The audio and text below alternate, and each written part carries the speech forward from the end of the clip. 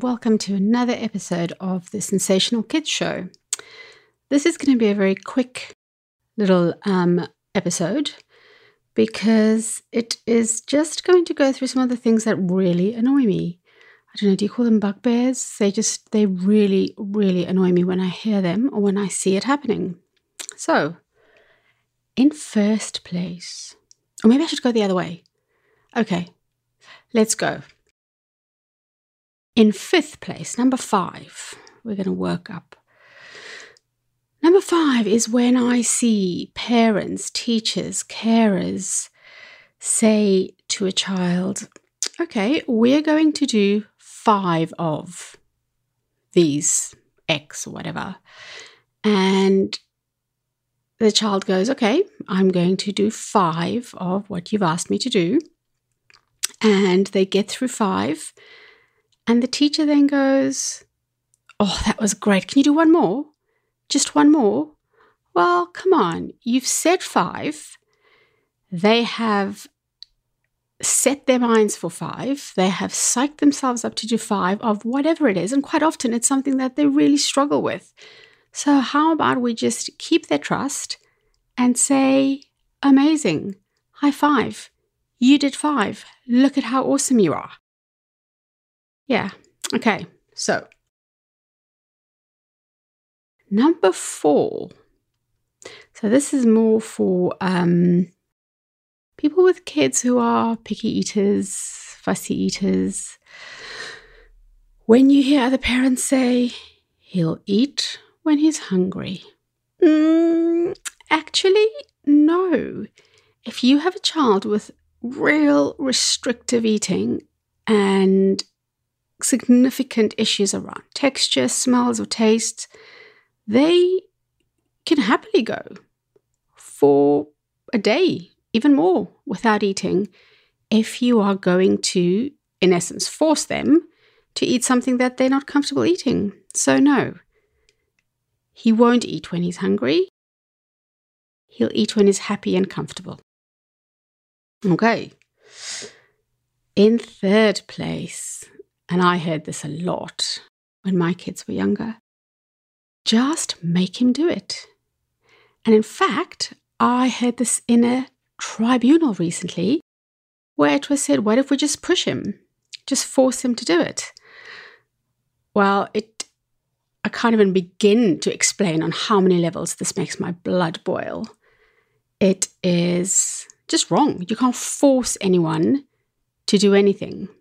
And, you know, I remember this from work, actually. My very first manager said to me, because I went to her and I said, oh, she makes me feel like, you know, I'm rubbish. And she said, well, no one can make you do anything unless they're holding a gun to your head. Well, we can't make our kids do things. And sadly, I tried for a long time. I made my kids go to football club, or I made them go to various groups because I thought it's what they had to do and what was expected of me and expected of them. And actually, it was traumatic. It was traumatic for them. It was traumatic for me, and just absolutely unnecessary. So, yeah, don't make anyone do anything. Here we have in second place is the phrase, look at me when I'm talking to you. Well, this is annoying on so many levels. Because personally, if someone's making eye contact with me, because of my ADHD, I will be looking at them and I'll be thinking, oh, your right eyebrow is slightly lower than your left eyebrow. Oh my gosh, I think you had a mole there the other time. Is that gone? Have you used concealer today?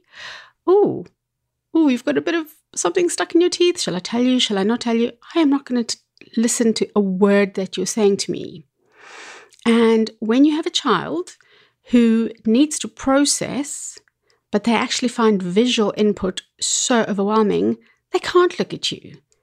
You know, they need to look away or do something else if you want them to hear you, if you want them to listen to you and to take in what you're saying. If you then force that child to look at you or say, look at me, or set a target of Johnny will look at the adults when they are talking to him. Well, actually, Johnny's going to be looking at the adults. He's going to be looking at their facial features. He's going to be feeling overwhelmed at all the visual stimuli coming from the creases and the frowns. And he's not actually going to take in anything that you're saying. So can we stop saying, look at me? Okay, and then in my number one position, and this is probably because it's something I hugely struggle with, it is the concept of sitting still. So I have heard this so many times. He won't sit still. He just won't sit still. Sit on your bottoms. Sit still. I'm trying to speak. Sit still. Well, actually, adults, sitting still is one of the hardest things you can actually do. If I were to say to all of you right now, whatever you're doing, sit still, that means don't move. And I can guarantee you that immediately you want to move. You want to scratch your head, you want to scratch your nose. But actually, how many of us actually just sit still? You know, I jiggle my leg. I always have a spinning chair, so I twist around. I tap on the table. I move in my seat. And that is how I am regulating and staying alert. That is how I am making it through the 4-hour meeting over something ridiculous on a sunny afternoon. I am regulating and keeping myself alert by jiggling, by moving. And when we ask our kids to sit still, well, actually, they can't. It is so hard. And we need to move away from the idea that a child who is looking at you and paying attention and not moving is a child who's actually listening. I am all for kids who fidget. I'm all for kids who move to focus. And I know from experience of my own kids and just hundreds of kids in schools that child might look like they're absolutely not paying attention to you, that they are looking somewhere else, they're tapping their pencil, they're moving about in their chair. But you then say to them, okay, so what was the outcome of X, Y, and Z of a certain story or whatever you were telling them? That child will put his hand up and he will be able to answer you perfectly. Okay, so do not mistake movement for not listening or not paying attention. Okay, those are 5 of my many, many bugbears. See you soon.